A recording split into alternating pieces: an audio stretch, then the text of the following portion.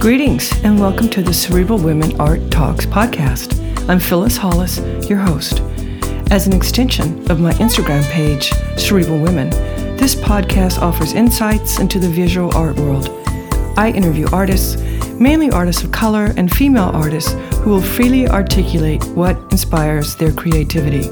In addition, you'll hear interesting perspectives from dedicated art professionals who work with artists and the art institutions that feature them.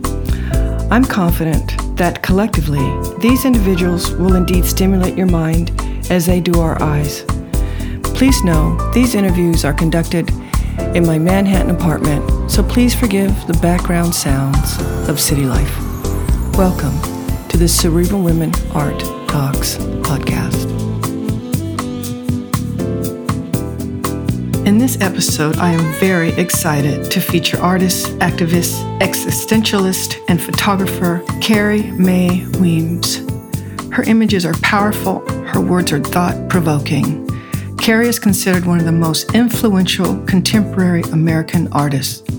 She is known for her award-winning photographs, films, and videos that have been displayed in over 50 exhibitions in the United States and abroad and focus on serious issues that face African Americans today, such as sexism, racism, politics, and personal identity. Carrie has earned several awards, grants, and fellowships from prestigious organizations that include a MacArthur Genius Grant, the BET Honors Award for Visual Art, Anonymous Was a Woman Award, the W.E.B. Du Bois Award from Harvard University, and Carrie was named a Ford Foundation Art of Change Fellow, just to name a few. During our interview, we briefly discussed three women artists, all exceptional women who were the first to accomplish astounding things and should be recognized. Links will be included on the Cerebral Women website for more information about them, as well as additional information about Carrie Mae Weems. My last comment, Carrie seduces the mind. Enjoy the experience.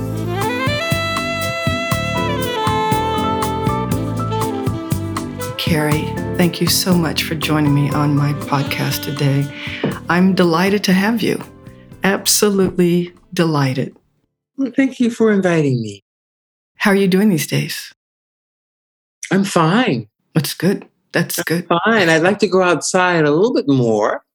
I'd like to see my friends a little bit more. I'd like to be in New York City just a little bit more. But otherwise, I'm fine. I think that, this extraordinary moment in which we find ourselves gives us an opportunity to think about new ways of being, of interacting, and considering what's important.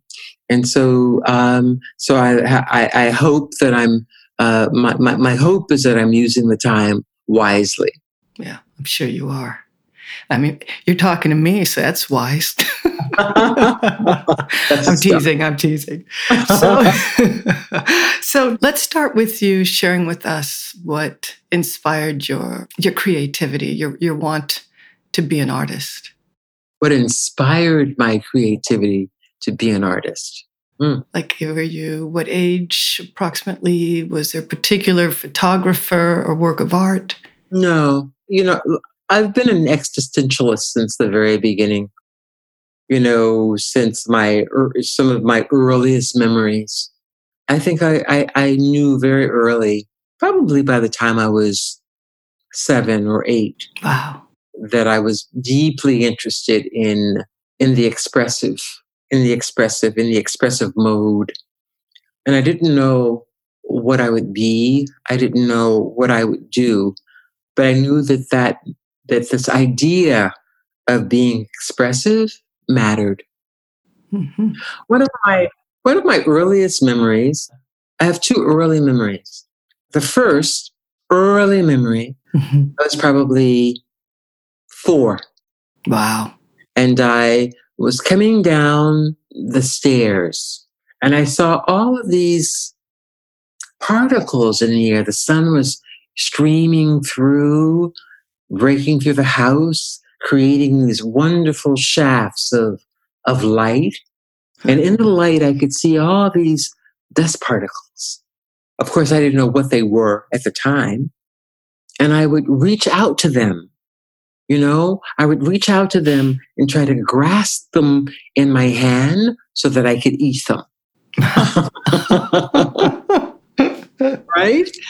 I mean, that's like that's cute. That's one of the earliest memories I have, is coming down the stairs and trying to eat light particles. Did you have adults around you that noticed that you were different, a thinker? I'm not really sure. I mean, my mother is a very sensuous woman, a woman who's very aware of herself, aware of her body, aware of things around her. And I think that I learned and picked up a great deal from her sense of sensory perception, of reaching out into the world, of expressing things in the world. And then, of course, there were musicians in my family. Many of the men in my family played music. So it was a family that was interested in sound and interested in expressive culture in some sort of way. So I think that, early on, though they didn't, I wasn't trained in music, but I do think that early on, I was introduced into a group of people who were interested in the sensual sound and feeling of life around them. They enjoyed the simple things in life? Well, I think that they enjoyed the most important things in life. Right. There you go. There we go. So do you find delight in making work? I come to my studio every day, not like, every other day, but I come here every day to work. And it is, I think, perhaps my greatest pleasure, so I'm always trying to play catch up with my bills and with paperwork and all those other things that one has to contend with in life. But I think ultimately it's the work, the creative mode that I'm most interested in, that compels me, that drives me, that excites me about the possibility of what is, and then how to engage in the possibility of making. And so, I've been making art since, I was very young, and it has never tired me. I may be exhausted by the end of the day from working, but I come back every day to the studio to work. And as you work, do you think about your audience, who your audience is, or who your audience will be? Sometimes. Not all the time. I mean, I think that in some ways, I think that I'm the first audience. Because what the subconscious gives you is a key and a map to your own thinking, to your own being, and to your own questions and understanding. And so to a certain extent, I think that, for the most part, I'm the first audience. I'm the first audience to my imagination, to my thinking, and to what it is that I believe needs to be expressed. And since I think of myself, not as an alien, but as fairly normal, I make an assumption that I am no different really than my audience for the most part. And so I craft ideas, craft material based on what I believe that I need to see at any given moment. And sense that I am assured an audience, because all of us have many of the same basic desires. What do we love? What do we want? What do we need? The only difference is ultimately in how we express those needs and desires, but the primal needs are fairly essential. So when you're creating, do you draw upon memories from your childhood? Are those memories absorbed into your work? Oh, yes and no. Not necessarily. It depends on it depends on the work. It depends on what I'm working on at any given moment. If I'm working on a project like Family Pictures and Stories, then absolutely memory plays a huge role in how that work is going to, or how that work came into the world, how it materialized, what the images were, what the text was, what the music was, how it was installed. All those things become important. Um, but memory, I think, functions in another kind of way, and maybe I won't call it memory. Maybe I'll call it a set of influences. What are you influenced by? And so, certain bodies of work come out of sort of notions of memory. Other bodies of work come out of something that I really can't describe, and then other bodies of work come out of notions of influence. What are you listening to? What are you reading?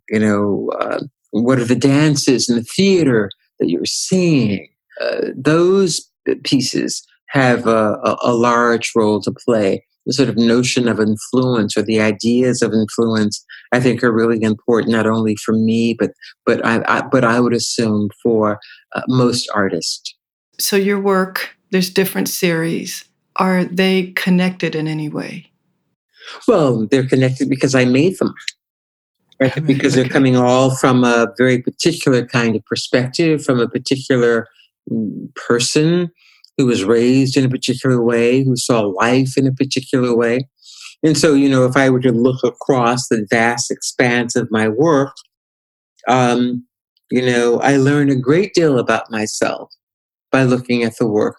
It tells me what I was concerned with what I was most interested in, with what mattered to me at the moment. And I think probably my job really as the artist is to really get out of the way of the work so that the work can do the work that it needs to do. Mm-hmm. And do you feel that the critics understand your work? Well, sometimes I don't understand my work. I've made work. I did a project in Africa, maybe in 1993 or 4, sometime around there. And I was in Guinea and Ghana, and Mali, and various places like that. And I made all these photographs. And then I came home and I looked at them, and I made a selection of things to print, photographs to print, images to print, and or negatives to print, because I'm a photographer. And it was only maybe a year or so later that I actually understood what I was doing. And that a part of, the process of being an artist, it's not necessarily prescriptive. If you're working with the interpretive, if you're working with notions of impression, then it takes a while to really sort of catch up with yourself, that the subconscious is working in a way that you have to come to understand. Right. What you do know is that you've made the work, right? And that it looks a certain way based on aesthetic values and notions about aesthetics that you've come to grips with and come to bear, and that have come to bear. But the meaning is not always clear. The meaning sometimes only happens much, much, much, much later. And that is the thing that I find really remarkable about being an artist and learning from your practice, and therefore the necessity of always touching your work, of always going back to it, of reviewing it, of reconsidering it. So something that I might have thought was really important in 1990 is not is really not the work that I think of as being the most important in 2020. Right? That my interests have changed. Right? I documented it. I photographed it. I made pictures, but I wasn't quite sure that at the moment that I was making it, at the moment that I was developing an exhibition, that I needed to use those 30 other images that were on the roll, right? Yes. And so, this morning I was in my dark room looking at material and thinking, how did I overlook this amazing image 30 years ago, right? So you're always learning from the work. The work really teaches you about who you are, and what's meaningful for you. And a part of the process is catching up with yourself, catching up with your own ideas, catching up with the real fundamental nature of self. It's really quite remarkable. What a luxury to be introspective and motivated and being able to look back on your own creations, to rethink your life and to rethink yourself. Absolutely. And to learn about your own interests, and then to be able to incorporate that. Connecting the dots from one thing to the next is more than a notion. It's difficult. It's really, really difficult. And it takes a lot of work. It takes a lot of understanding. And it takes a lot of letting go. Because we enter most things in our lives in a very prescribed way, right? That I want to do this. My goal is to do that. I want to make this kind of exhibition. I want to have this kind of dialogue, right? But when you let go, when you give it up, when you sort of give it up and you say, what is it? What is it? Speak to me about what I've done and what I've seen and where I've been. Something else happens that is not at all a part of the goal as you thought that it would be. Yeah, it's wonderful. It's wonderful listening to you. It makes me think, as I want my listeners to think. So I know one topic that we're both passionate about is making sure that people are aware and acknowledge female artists who are, I guess you could say, our elders. And I'd love the opportunity for listeners to hear us talk about them. The first one I'd like to consider is Barbara Chase Ribot. Oh, Barbara. Barbara is a work of art in herself and an extraordinary mind. Barbara was the first African-American woman to receive the Rome Prize. She was the first African-American woman to graduate from Yale's Department of Design and Architecture. She was the first person to introduce us to the relationship of Sally Hemings and Jefferson through her first novel, Sally Hemings. And she's a remarkable artist and sculptor in her own right. Just a phenomenal woman. A great writer, a great poet, a fantastic researcher, a woman who has not been living in this country. I think Barbara left America maybe in the early 70s or early 80s and has been living in Paris ever since, but has really produced a remarkable body of work that people really should know a great deal more about. And the same is true for people like Mary Lovelace O'Neill, who had a recent show that opened in New York City, I think at the end of 2019. Remarkable abstract painter that very few people know about. The Chinese painter Hung Lu, who's done extraordinary work looking at her personal family relationship looking at the relationship between her family and the Cultural Revolution in China. Mm-hmm. These are really remarkable women. And a part of, I think a part of my work as I see it is not only to be a champion for my own work and my own voice and to figure out ways of amplifying it, but also of amplifying the voices of these extraordinary women, primarily women of color, who've really been not considered a part of the vanguard, not necessarily considered a part of the great push and move towards modernism, but who have been extraordinary inventors in their own right. Yes, and it's important that we educate and share them with people. And I will be including links so people can read more about them after. Oh, wonderful. Great. Yes, for sure. Thank you for that. I really appreciate it. I'd like to ask you, how would you like your work to impact or change the way we think? Oh, it's a really complicated question. I think that, it takes a long time. It takes a long time, regardless of what it is that you do in the world, whether you are an artist or a banker or, whatever the profession or the avocation or the vocation, is that it really takes a while to really understand what it is that you are after and to claim it and to voice it.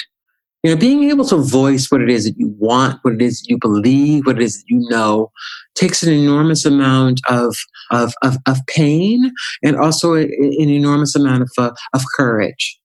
And one of the things that I've come to understand about myself from looking at my work, it wasn't something that I completely knew when I was 25 or 30, but I do know as a 67-year-old woman that I wanted to simply have a very serious impact on the field. That I wanted to ask a certain set of questions that were not being asked. That I wanted to bring forth a number of artists that weren't being considered. That I wanted to bring forth a set of ideas that weren't being discussed. That I really wanted to have a serious impact on the field and the way in which the field would be understood both in the past and in the future. And I think in one way or another, when I shake it all out and I shake out all the dust and I look at the work that I've done, not only the work that I've done in terms of my own production, my own exhibitions and books, and etc., but the convenings that I do with other artists, the way that I bring other artists, musicians, dancers, poets, writers, intellectuals together, is to have this sort of full-fledged, hard-on, dead-on dialogue about the nature and the power of the art and the importance of multiple voices. And what happens when you have a set of multiple voices in a room or in an exhibition or at a convening or at a play or at a performance or at a concert, right? That continues to interest me. It drives me. It gets me up in the morning, and often it sends me to bed at night. That's wonderful, especially the fact that you bring all the different types of artists together, not just photographers or painters, but all of the other practices. It's wonderful. And we're grateful to have you. And I really appreciate you taking time to spend with us today and to share your insights on things and your insight on life. Thank you very much. You're welcome. And thank you so much for inviting me, Phyllis. Talk to you soon. Bye. Bye-bye. Thank you for listening to Cerebral Women Art Talks podcast. For additional content, please visit cerebralwomen.com and be sure to follow Cerebral Women on Instagram.